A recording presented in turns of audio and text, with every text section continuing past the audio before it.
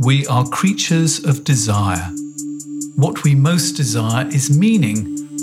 What makes us suffer most is a lack of meaning. The Meaningful Life with Andrew G. Marshall. Marital therapist, author, and communications trainer Andrew G. Marshall invites guests from all walks of life to discuss what makes life meaningful. Hello, I'm Andrew G. Marshall, and my witness this week on The Meaningful Life is the psychotherapist Philippa Perry, who's the author of the bestseller, The Book You Wish Your Parents Had Read, and Your Children Will Be Glad That You Did. For my listeners here in Berlin, and to prove I can speak a bit of German, it's called Das Buch von dem du der Wunsch deine Eltern hätten es gelesen.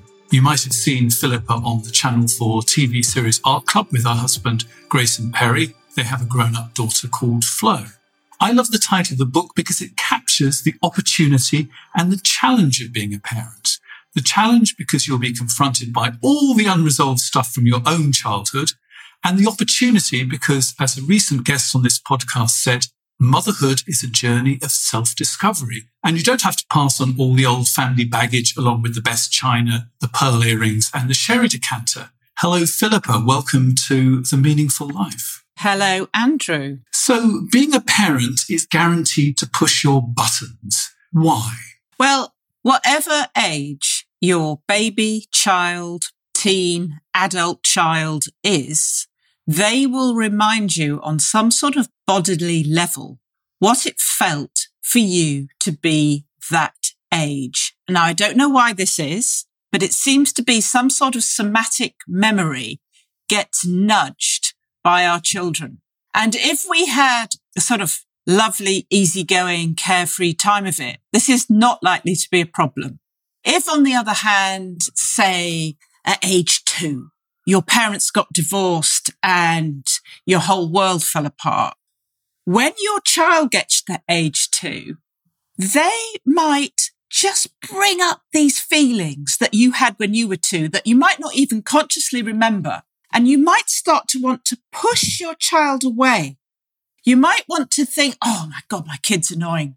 You might have got on very well with them. And now you might be calling it the terrible twos or some other cliche.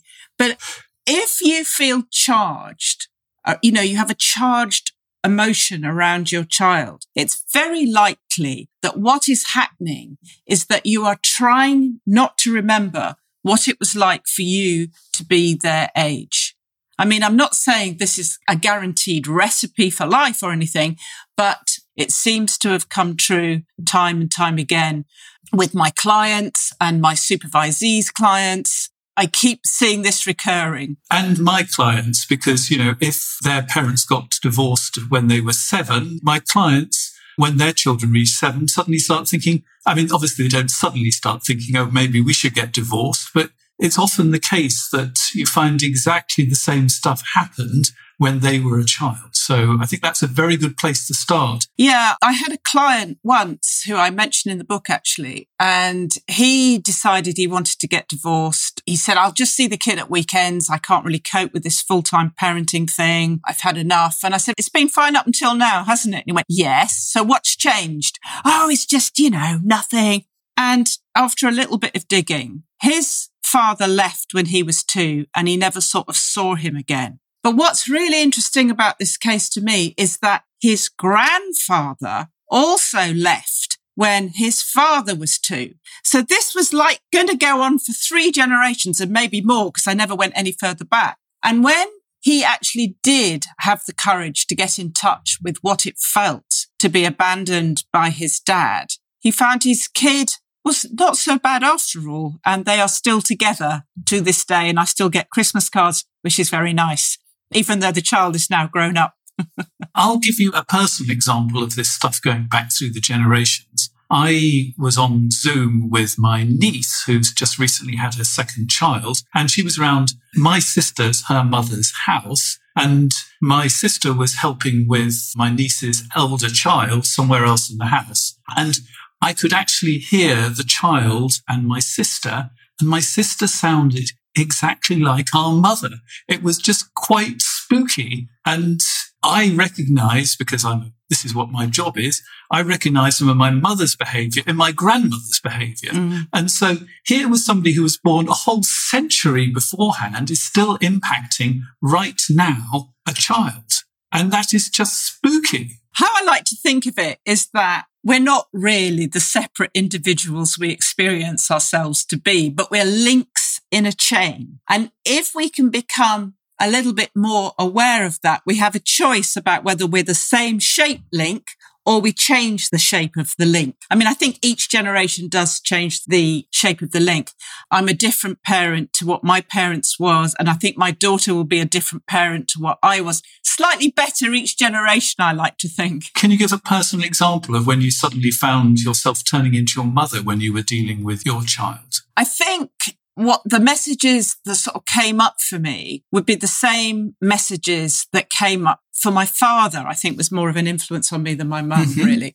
And it would be when my child was being a little bit incompetent because she hadn't learnt manual dexterity yet, and she'd be trying to do her shoelaces up and she'd be a little bit clumsy about it. I had a huge, massive voice in me that wanted to go, "Oh, let me do it. Hurry up." Sort of angry. Gosh. And because, of course, I've had 25 years in analysis, I could catch this and realize what it was. And what it was that I was being reminded of when I was being made to feel incompetent for not being able to do something quickly and speedily. And I just couldn't bear it.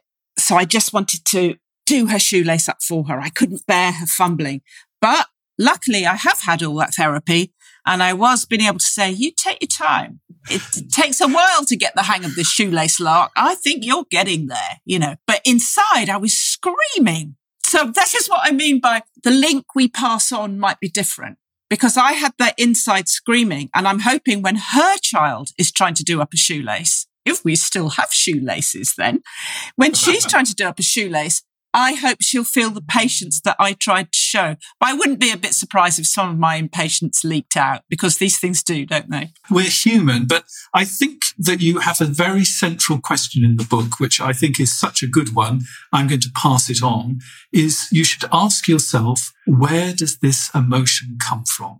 Explain why that is such an important question. I think if we've got a supercharged emotion like I had with my daughter's shoelace, it does not belong in the present. That is the clue. Because why would you be so impatient about a child learning to tie up a shoelace? Because you've got to get to the shops and because you've got to get the housework done. Yeah, but we know that the shops are going to wait. And if I've got to get to the childcare so I can go to work or something like that, we know that I can get up in time so there's time to do up shoelaces. So it's not about that. It is about my stuff. And that's how you tell. If there's a charge, you might want to quickly write it off and say, it's because we had to not miss the train or something. But you can always make an excuse for it. But if you just make an excuse for it like that, you're not going to learn anything more about yourself. Good point. Now, this is one from my family, and this is one that I've worked very hard to deal with, and that is that naming it doesn't make it worse, because our great fear, and I know this was certainly my mother's fear, that if you look deeper, you'd find all these problems and it would make it worse. Yes, that was the same message that I got as a child growing up. With the same age, basically. So I think we've had the same 63, I don't know what I'm 61, about to become 62. We're almost twins. We are, indeed. So our parents came from the war generation, and there was so much sort of trauma around then that they thought it was so much better not to talk about it and to push it all under the carpet. And then when the normal traumas of childhood, such as I don't feel very well, I've got tummy ache, I feel sad that my friend's gone away, or whatever it is, don't talk about it and it will get better. And this message was given to me so deeply that I was never sure, even as an adult, whether it was safe to explore emotions. So what I did to try and find this out, although this was an unconscious motivation at the time, so I went to work for a suicide helpline. And I told myself, and indeed people interviewing me for that voluntary job, that I wanted to give back to the community. But I actually believed that at the time. But I realized while I was there to see whether it was safe to acknowledge feelings. And after working there for about 5 years, I allowed myself to realize the reason that I was there. And I had learnt that not only is it safe to explore some of these inchoate feelings that might be milling around in us, it was helpful and it saved lives. And I saw it saving lives. So then I thought, well, I guess I dare go into therapy then, because I didn't dare before. You didn't dare? I had to sort of watch other people doing their work and encourage them to do their work before I dared to do my own. Wow. Because that message of don't explore your feelings was so strong from my parents that I had to do that like years-long experiment before I dared to do it. And the thing that's so powerful is a lot of these messages are never actually said. Nobody in my family ever said talking about it will make it worse. I can't remember that either. Those silent messages are even more deadly because if they say, talking about it will make it worse, you can shout and scream at them and run upstairs and slam the door. But if it's never actually said, you can't really challenge it because it's all, as us therapists would say, unconscious. But those ones are the most powerful. It's covert, it's unconscious. And you feel you cannot challenge it because it hasn't actually been spoken, but you sort of feel something uneasily. I often say to clients, what would the family motto be? Now, it's not one that's ever actually said, but imagine above the door, you put the family motto. In mine, it would be talking makes things worse. I don't actually always say what it is in mine. What would it be in yours? Mine would be don't make a fuss. The times I was sent back from school with a temperature because I didn't know whether I was ill or not in the end, because I would say I don't feel well. And they go, yes, you do. You feel fine. Went, oh, right. I do. Okay. I feel fine. Vomit, or whatever, Stagger down the stairs. Yeah. And it's funny how often our whole lives are sometimes a fight against that. Here am I've become a therapist. I've written so many books and now I'm talking to you about feelings. In fact, basically all of my podcasts are about feelings ultimately. And I would think that you are not somebody who doesn't make a fuss about stuff. Now, I don't really make much of a fuss, but I do believe strongly in trying to find the words for feelings now. Because I think if we don't find the words for our feelings, we don't become the boss of our feelings. They become the boss of us. So when we find the words for our feelings, then we can contain them. And I think it really helps when you're a parent as well, if you can help to put your child's feelings, a bit like a therapist might have a go at, into words too. So, when the kid is kicking off, it's quite useful to say, you are so angry about that. Because then they learn that they can verbalize what they're feeling so they don't have to throw the bricks against the wall or whatever it is they're doing. And eventually they learn to put their feelings into words, which helps them to own them and process them and not be overwhelmed by them. So they learn how to manage feelings. I can remember when my daughter was about 4, and I'd been doing this because I sort of believed in it, but I didn't have any proof for it at all. But I remember when my daughter was about 4, she said to me, I'm going to get very angry in a minute. And I thought, oh, yes, we're making great progress here. And I can remember saying to her, yes, that's very annoying, isn't it? So I validated the feeling, sort of like, yes, it really is. And then no tantrum. Just being able to express it and say it and keep in control, but feel heard and validated. And it's like, oh, that was a good day. And it's interesting this because one of the main jobs of a parent is helping small children who don't know how to contain their feelings, but without denying them. Yes, that's so important. It's such a difficult balance. Any thoughts about how to do that? It is a difficult balance because what a parent very naturally often says is, don't be sad, darling. We're going to go to the zoo on the weekend, rather than going, yes, it is sad that mummy has to be away for the night at work and you've only got me to look after you. What can we do about that? It's very sad. Rather than, don't be sad. We're going to have such fun. It's sort of like giving you the message that you're not allowed to be sad. If you say, don't be sad, it's giving you the message that you're not acceptable when you are sad. Now, I've had many clients who had lovely, well-meaning parents who felt they were unacceptable when they were sad. So they push that sadness down. They don't learn how to express it. They don't learn how to put it into words. And before you know where you are, you've got someone with depression because they've got this free-floating anxiety or sadness or something that they've never learnt to articulate. And if they have tried to articulate, it hasn't been validated. It's been, but we're going to the zoo on Friday or whatever it is. So that, it gets pushed back again. So you don't want to repress the feelings. You don't want to distract from the feelings. And the other thing you don't want to do is overreact to them either. That's right. And magnify them. No, that's right. So if your kid goes, I've cut my finger, you don't want to go, we've got to go to hospital. I can't bear the sight of blood. That's really not going to help either. We need to get into this, what I call containing space.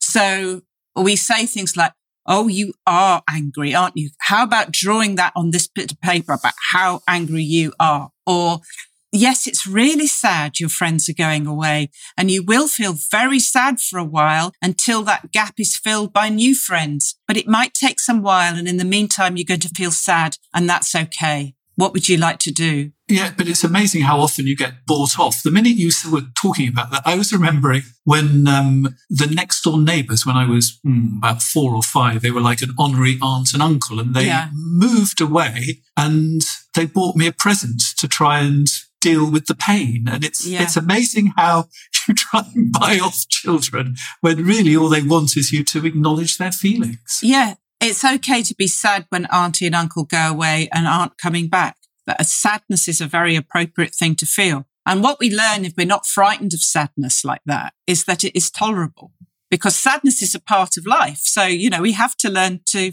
tolerate it. Now, one of the feelings that is very powerful in my room, and I'm sure in your room, that goes all the way back to childhood, which we never actually really talk about, is, I'm going to whisper it because it's so terrible, shame. Oh, yeah.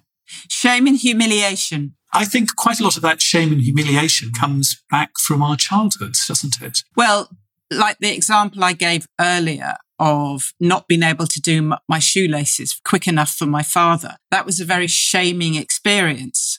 And I think unless we face up to the shame we felt, we are in danger of passing it on to our children. It's really interesting how shame and humiliation are the most kind of difficult ones to deal with. It's because we don't like owning them. How can you own shame? Well, I'm not a very good parent in this respect because when my daughter failed her driving test, I think for the second time, she said to me, I'm so ashamed I failed. And me, 30 years in analysis, God knows how long practicing and all of that, goes, oh, don't be ashamed. There's nothing to be ashamed about. And she said, no, Mum, I don't want you to knock that away. I just want you to give me a hug. And I went, yes, my bad. So, I as a parent get this stuff wrong. If someone feels ashamed, they don't want you to go, there's nothing to be ashamed about, because that makes you ashamed of the shame. Then you've got two things to be ashamed about, the original shame and then having felt the shame. So I was shamed into not shaming her about her shame and could just give her a hug. I'd like to report she has now passed her driving test and is a very competent driver. Just putting that out there. No shame. No shame. None. You have a beautiful image for how children are different, and I loved this, and that's orchids and dandelions. So tell us about that. That is Dr. Tom Boyce's imagery. Tom Boyce is a consultant research pediatrician in the States, and he has researched for 30 years the fact that some of us are born more sensitive than others. And you cannot be scolded out of being sensitive. You cannot be scolded into feeling things less. In fact, that makes things worse. He purports that if you are an orchid, a sensitive child, you need the right temperature, the right soil, the weeds to be cleared away. And if all the conditions are right, if your environment is right, you will thrive. You will become the most beautiful plant. And, you become a great artist or a great scientist in life, But if you're given the same environment that a dandelion needs to survive, you won't just be middling, you will plummet. you will have mental health problems, you will have physical problems, you'll have asthma, eczema, allergies. So they need the right environment to thrive. But if they don't get it, they don't just go to middling, they go to rock bottom. Dandelions, they're still human beings. If you run a steam engine over them, they're still going to be flattened, but they can survive and even thrive in any crack in the pavement. Whatever you do to a dandelion, they're going to turn out more or less all right. So if you tell them off for not doing their shoelaces up, they're going to survive it okay. Whereas an orchid might go a bit ooh. So it's really important to know that if you've got a sensitive child, it's not pandering to them to get their environment right for them so they can thrive. It's keeping them alive, because otherwise they might go down the route of wanting to end it all or something like that, because they are so sensitive. It's quite interesting. It seems that their brains are somehow wired up differently.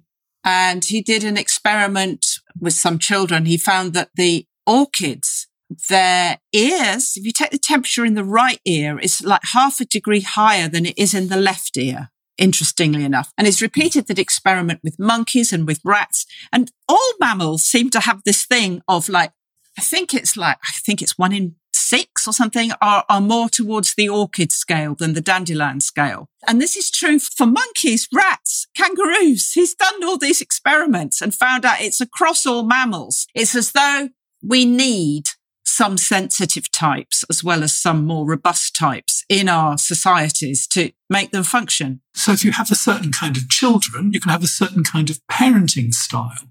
Here you have 2 categories, the regulators and the facilitators. Yes. And this is a real parenting divide. And the 2 can fight each other till the end of time, can't they? It's not much fun fighting them. This is research done by Joan, I can't remember her name, Aitken something or other. Sorry, Joan, I've forgotten your name. Amazing psychoanalyst who's done a lot of research in child mental health. And she found out that there are regulators in terms of parents, and they like their routines. They like sleeping separately. They probably won't breastfeed for as long as a facilitator. A facilitator is more with the go with the flow type.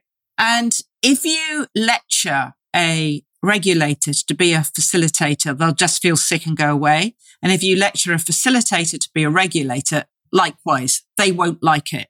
But I think you can be either sort of parent. You could be a regulator or you can be a facilitator. I mean, if you've got 6 children, you have no choice but to be a regulator, but to put everything in a structure and a routine. If you've got just 1 child, you can be a facilitator. But when the second one comes along, there might be a little bit more regulation going on, so you sort of change. And one parent might be a facilitator and the other one might be a regulator.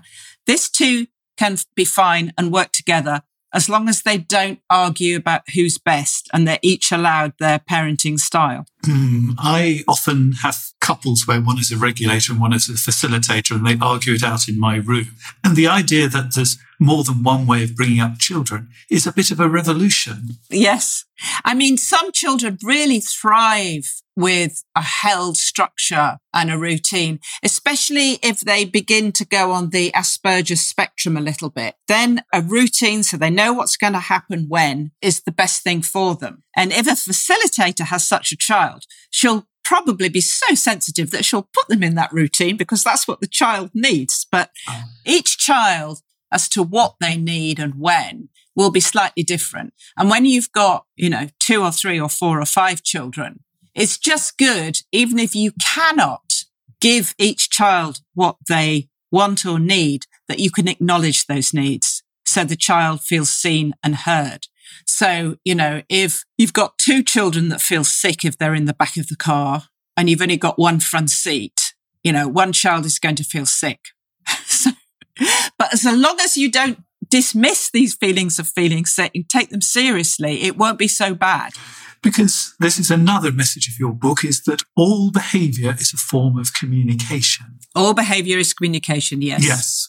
And you tell a beautiful story about a trip to the shops that really illustrates this, and actually how to have a relationship with your child that actually allows them to be themselves and have the feelings that they need to have.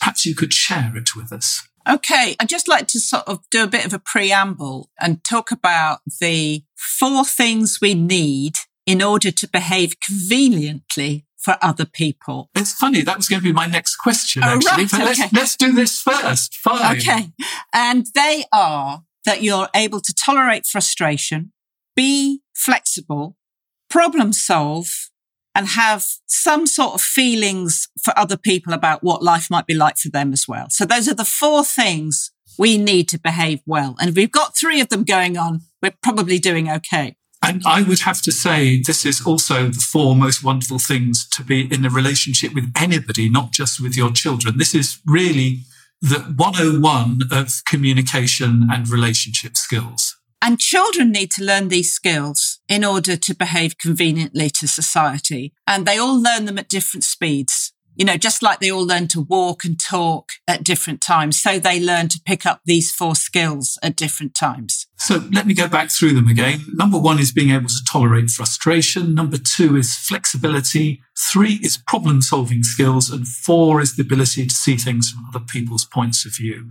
So with this knowledge, let's do the story. It's really good if we model those 4 cornerstones of behaviour as well, because then children do tend to do what we do rather than what we say. So if we live that, so much the better. Anyway, when my daughter was about 3, she said, I don't want the pushchair. I can walk. I went, okay, you can walk. It's a mile to the shop and a mile back. Don't want a pushchair. Can I take the pushchair to put the shopping on? No, I'm grown up. Okay, fine. Right. So we go round Sainsbury's and I've got 2 bags of shopping, which I'm holding in one hand because I'm holding the child with the other hand. And I'm dying for a cup of tea at this point. I can imagine. And I'm a bit worried it's a warm day. I'm a bit worried the milk might go off if we don't get in the fridge quick. All of that's going on. And she plonks herself down on a step in the street to somebody's front door and starts staring at a crack in the pavement. My first reaction is, did not want to stop. And then I remember thinking about what it might be like for other people. She's not used to going to the shops and standing up for all that time. And the lights and the noise. She's probably been really overstimulated by the actual shop and all the decisions we had to make the food. So she's probably quite, overwhelmed right now and probably needs a bit of chillax time. And also, her little legs, she might think they're pretty strong, but they might be getting a bit tired. So I think, okay, we can stop. So I sigh and put down my bags and look to see what she's doing. And she's following an ant with her eyes. And actually, it's quite interesting. If you look at the world through your child's eyes, you can learn a different perspective and sort of to really study an ant for a bit is quite interesting. And as I'm studying the ant with her, living in the moment, an old bloke comes up the road and he looks at me and he goes, is she winning? Is she winning? And I think, oh my God, that's it, isn't it? It's them and us. This is how people view parenting. It's either my way or your way. And he's trying to tell me that I'm giving myself a rod for my own back, as the expression goes. I wanted to say something really sarcastic at that moment, such as, it's not a competition. We're on the same side. But I know how to behave well. I know the 4 corners of behaviour. So I just imagine what it's like being him and having his baggage. And I just say, we're looking at an ant. That's what we're doing. We're looking at an ant.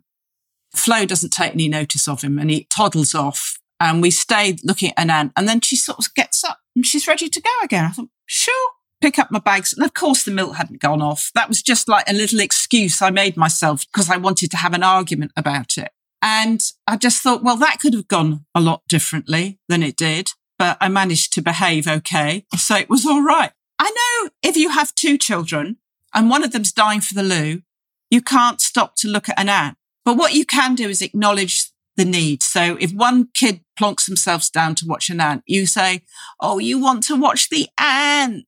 And I'd like that too. But unfortunately, Adrian here is about to wet his pants. So we have to get home and we'll have to see the ant next time. So long as you don't sort of just grab them and go, come on, And it only takes 2 seconds to say, we'll look at the ant tomorrow. And it takes far much longer to yank them and have to pull them all the way home. Yeah. I mean, it's a bit like if you're in a hurry and you try to put a 2-year-old's coat on for them. Bad idea. You'll have a tantrum. Much better to go, put your coat on, and then go, don't want to put my coat on. Much better just to carry the coat and put it on when they're cold. Don't fight what isn't necessary to fight. Don't worry about having your own way. If you insist on having your own way, what you're doing is teaching stubbornness. If you're flexible, you're teaching flexibility, and you get back what you give. There's quite a sort of an idea when you say, oh, how are you doing with your new baby? What people say is they're being very good or they're being very easy, as if good and easy children are what we want. Now, I can see you pulling a face at this precise moment. Why are you pulling this very dramatic face? What's wrong with having a good child? Well, it's the adjective, isn't it? It's the idea of, slapping on the concepts of good and evil on something that's just a little bit of biology that's come out of your body. Neither good nor evil, but a little mini human being with a need for connection and sustenance and company. All these 3 things are really important. And if they're very, very bright and they're not getting the connection or the company or the sustenance they want, they'll let you know with this lovely little cry. And it can happen any time of the day and night. And the best thing to do is respond to it, because then they learn that the world is quite a good place and they can rely on it and they can chillax and they become secure human beings able to cope with a world that isn't a great place. So we've covered quite a few of the important things for parents to do. I think if you could try and get it down to a couple of things, that what the job of the parent is to provide love and to provide boundaries. Yeah, love plus boundaries. Love plus boundaries. There's your recipe for parenting. Now, we all know why love is important. What about the boundaries? We all like to know where we stand. The thing is, when I first had a child, I thought, I'm just going to facilitate it. It'd be much easier if I just do what she wants. But unfortunately, I have my limits and, a need for things like food and sleep. And not taking all their clothes off in Sainsbury's. Yeah, a few of those things. So you realise after a while that you have your limit. And your limit is when you'd blow a fuse or lose patience or otherwise frighten your child by being a bit shouty. So that's your limit. So it's really important to put your boundary down before you reach your limit. And I'm not a very patient person. So my boundaries compared to some of my friends when we were bringing up children were quite strict. I didn't want to be a strict person. That's just my limitations as a human being. But my daughter felt safe because she knew, the boundaries keep her safe because they keep me from flying off the handle. A big one was, I want my pasta and my sauce separate. After I've made pasta bake. And I've learned later why children want this. It's something to do with their taste buds or something. But I wasn't that sympathetic. So I just go, oh, what a shame, because it's pasta bake and I can't be bothered to make separate sauce and separate pasta. Sorry. So it's this or nothing. So, after she'd missed a couple of meals, she wasn't so fatty after that, really. So that was my boundary. I'm not going to tell her off for wanting it separate. I'm not going to be impatient. I'm just going to go, I'm not doing that because I can't be bothered. I think that's another really important thing, is that when you put a boundary, make an I statement, not a you statement. So I was always, we're going to leave the playground in 5 minutes because I'm cold and tired. I never said we're going to leave the playground in 5 minutes because it's time you had your nap. No, even if it was, because no one likes to be defined, whether they're 2, 20 or 80. Nobody wants to be defined by someone else. So if you need to put a boundary down, you make it about yourself, which is, I know, darling, that you feel very capable of taking the night bus across town. Now you're a teenager, age 13. And you know what? You're so good at bus timetables. I know you could do it. Trouble is, you're going to have to wait for me because I'm not ready yet. I did that actually with my daughter when she wanted to sort of get a night bus back from the other side of quite a rough part of town. in the middle of the night and she said she'd do it on her own. I just said, I'm not ready to let you do that, even though I know you're capable of it. But if I said to her, you are far too young to get the night bus by yourself, we're having a row. Besides, she isn't. It's just society takes advantage of 12-year-olds on their own. If people have been listening to this and they've been sort of clocking up all the mistakes they've made, I want them to be kind to themselves. Oh, me too. I make so many mistakes, but the great thing about making mistakes, and we know this as psychotherapists because we make mistakes with our clients all the time as well. What we have to do when we've had what I call a rupture with a child, a baby, or a client is repair the rupture. And so this might be saying to your 10-year-old, yeah, I know you're scared of the dark. And I think that might be my fault because I made you sleep on your own when you weren't ready to, when you were little. I'm sorry. I thought it was for your good, but I realized it was for mine and I shouldn't have done that. So it's my fault you're scared of the dark. Sorry about that. So the kid doesn't feel everything is their fault because you tend to think that if you made your parents cross or something, you think you're a bad person because it's too scary to think that the people in charge of you aren't in charge of themselves. So you like to think you have some power. I made you so angry, Mummy. I'm so sorry. No, it wasn't you, darling. It was me. It's really important to say my bad to kids. Oh, I made a terrible mistake once. You know what we're taught in psychoanalysis school? The most formative time is when a child has been potty trained. And it's really important not to shame a child for what comes out of his or her body, because that is going to mess them up for life, right? I knew this. I'd had the training, right? My 4-year-old was quite good on wheeze, but she could never be bothered to go to the lavatory for a poo. And what I'd do is I'd watch her face. So she'd be playing Lego or something. And then she'd do what I call is a poo face, which is like that. So I catch this poo face, pick her up, plonk her on the loo or the potty, and most accidents, because she liked to have a poo after school when she was playing and really relaxed, most accidents were averted. I knew the time of day vaguely. I knew the face. I could get her on the potty. I just thought, sooner or later, we don't all do these things at the same time. One day she was playing her Lego, right? And I thought, why is she covering her face with her hands? And then I smelt the most god-awful smell. A poo. I lost it. Mrs. Psychotherapy Pants. Lost it. You knew you were going to poo and you just didn't on purpose. When you feel like that, you've got to go to the loo. Big shouty pants. Crying, tears, everything. Not good. Not what I recommend at all. However, no more poo accidents after that. So does your daughter we've all remember? got limits. No, she doesn't, but she hates me telling the story. She's not had an accident for, 24 years now? She's 28. Yeah, no, she doesn't like me telling that story. Sorry, Flo, if you ever listen to this. She won't listen to this. We're fine. We're good. She's listened to me long enough. She's heard enough of you. But when you do that, it's important that you don't leave them with the shame. So the next day when I gathered myself, I said, I'm so sorry I shouted at you. You did not deserve that. That was me, not you. And they're never too young to apologise to them. Never too young to apologise to children. A parent asked me once, surely the child will feel unsafe if they know you make mistakes. They know you've made a mistake anyway, and you'll just mess up with their instincts if they think everything is their fault and down to them. But what was really great about my policy of apologising was that saying sorry was not linked to humiliation for her.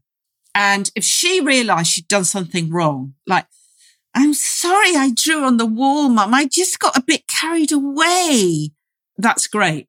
I know paper's for drawing on, walls aren't for drawing on. I know that, but I just forgot. I'm sorry. And I hadn't even asked her to say sorry. Now, here's another question, the same theme, but from the other way round. This is a wonderful question that was suggested to me, which is, what do you wish your parents had apologised to you for? Oh, it's quite heavy, this one. When I was about 13, 14, I was on holiday with my parents in Portugal.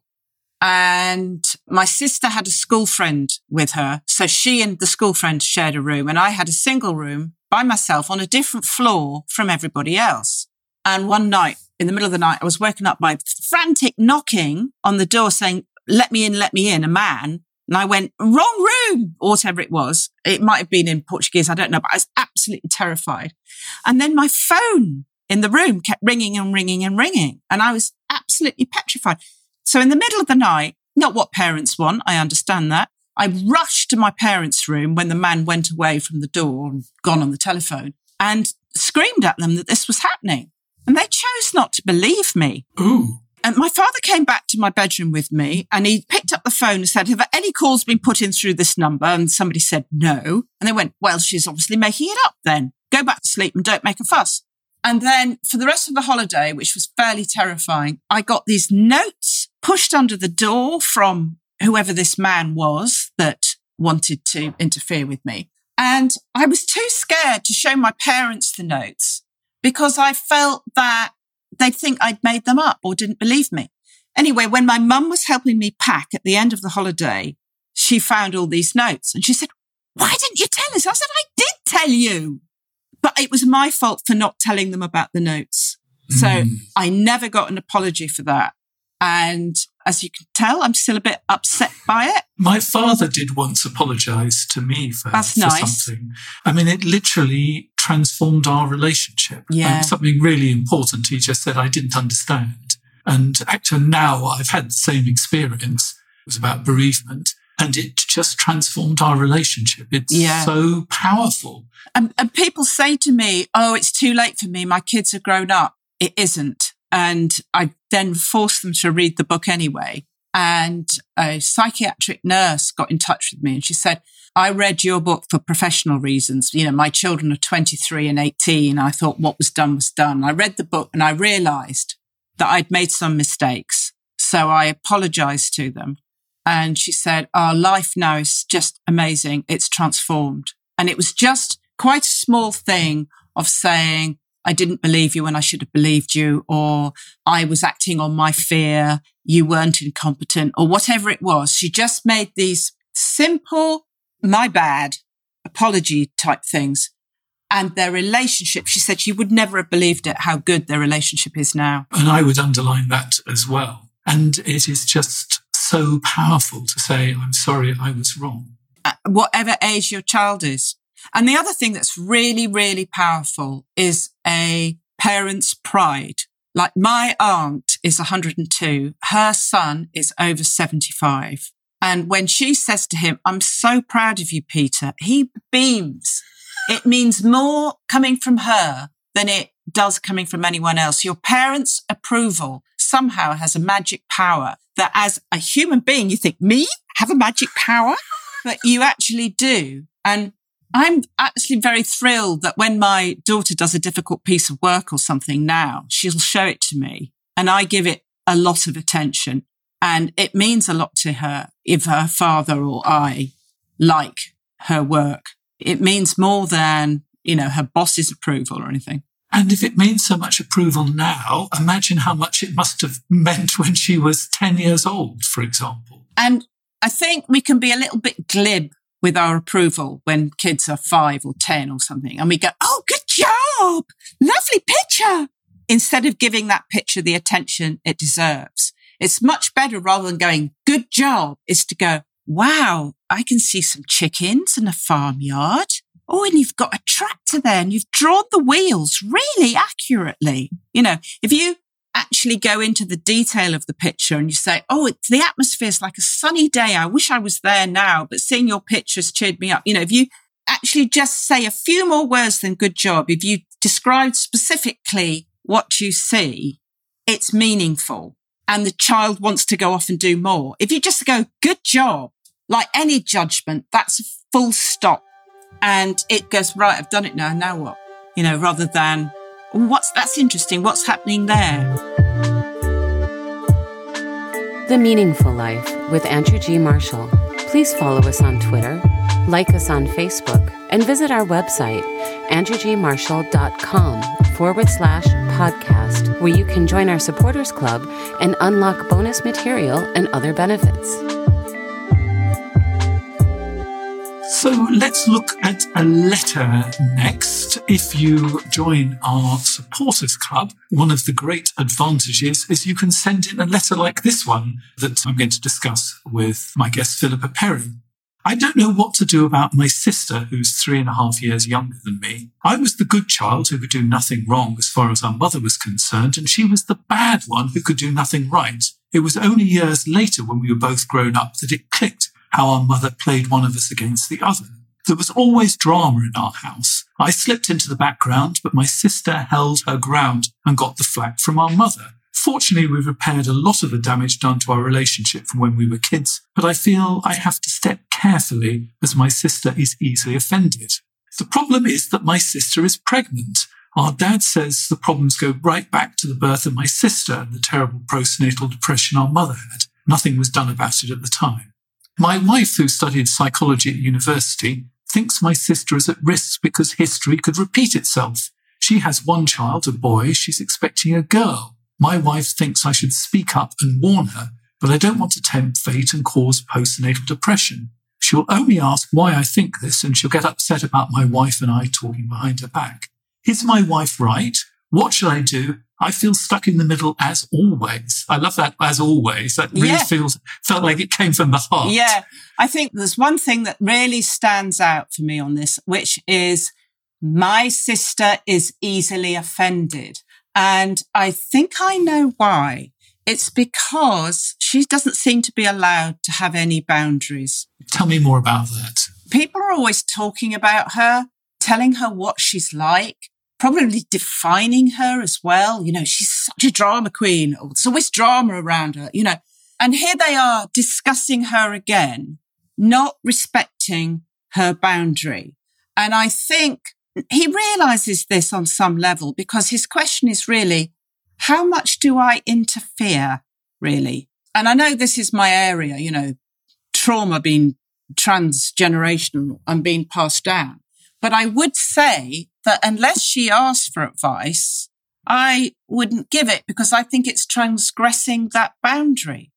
If he really can't bear not to give advice about it, and he hasn't really got any advice, he's only got his warning, I would follow my normal rule of defining myself and not the other person. So it's not, you are in danger of postnatal depression because this is the same dynamic as we had when we were children. No, because that's defining her. It's sort of like, if he wants to say anything, make it about him, because it is about him. It's like, I feel the need to perhaps cross your boundary and interfere in your life like I've always doing and getting into trouble for, because I'm always offending you, because I'm always doing it. But I can't help myself. So I want you to read this book about transgenerational trauma. The book you wish your parents had read. It's really easy to read. But make it about him and not about her, because it is about him. It's about him feeling he's still the responsible one, the role his mother gave him. And he still knows better than she does the role his mother gave him. And he still wants to perpetuate that role.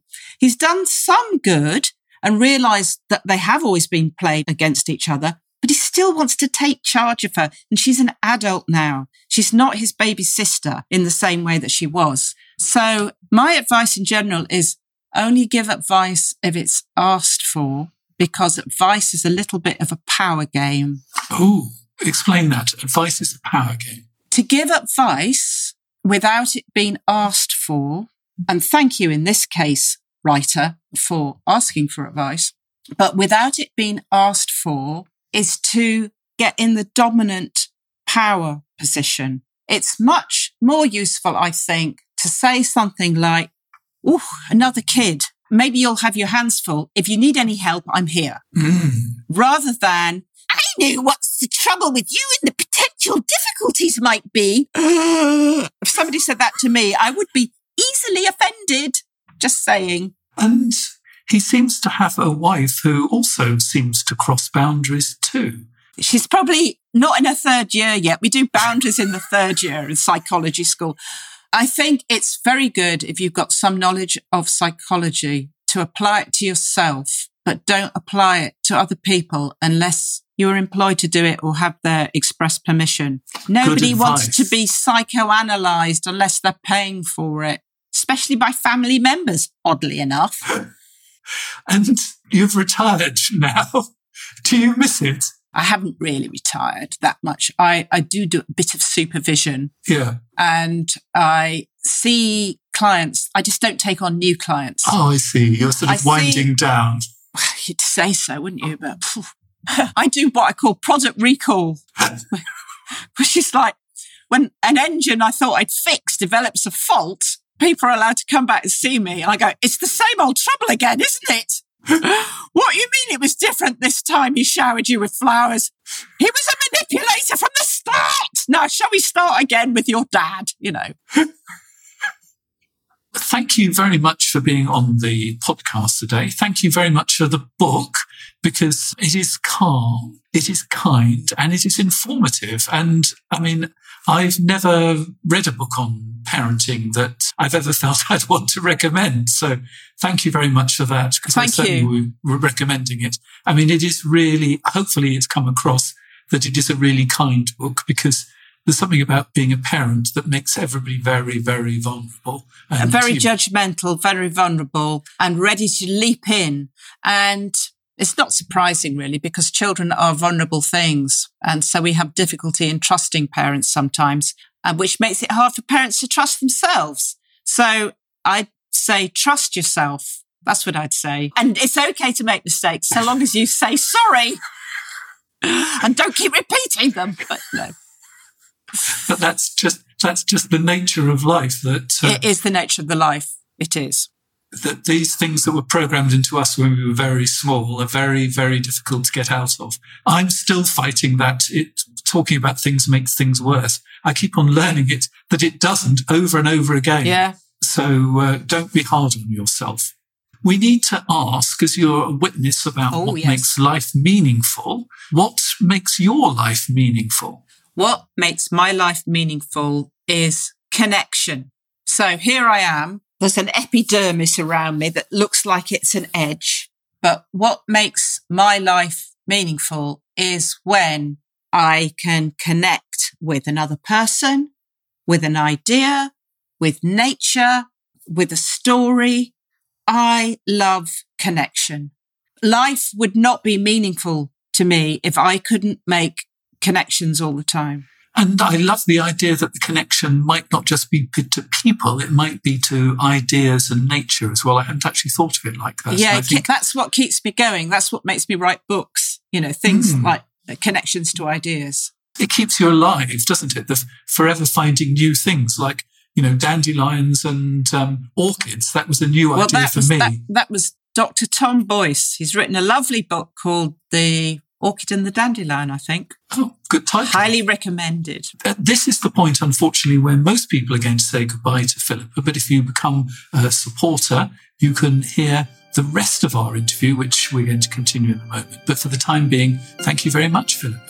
Thank you. You've been listening to The Meaningful Life with Andrew G. Marshall. You can follow Andrew on Twitter, like him on Facebook, and please leave a review wherever you consume your podcasts. Making, editing, and distributing The Meaningful Life comes with substantial costs, and we'd like to ask for your help. Visit our website, andrewgmarshall.com/podcast, where you can join our supporters club and unlock bonus material for every program, send in a letter to be discussed by Andrew and his guests, and join a community of other people seeking to make their life meaningful. At the gold level, you get even more benefits. Production of The Meaningful Life with Andrew G. Marshall is by Michael Dooney. Social media by Madeleine Healy. Sound engineering and theme tune by Sebastian de la Luz Mendoza. And I'm Susie Colick. Please tell your friends and spread the word. Thank you.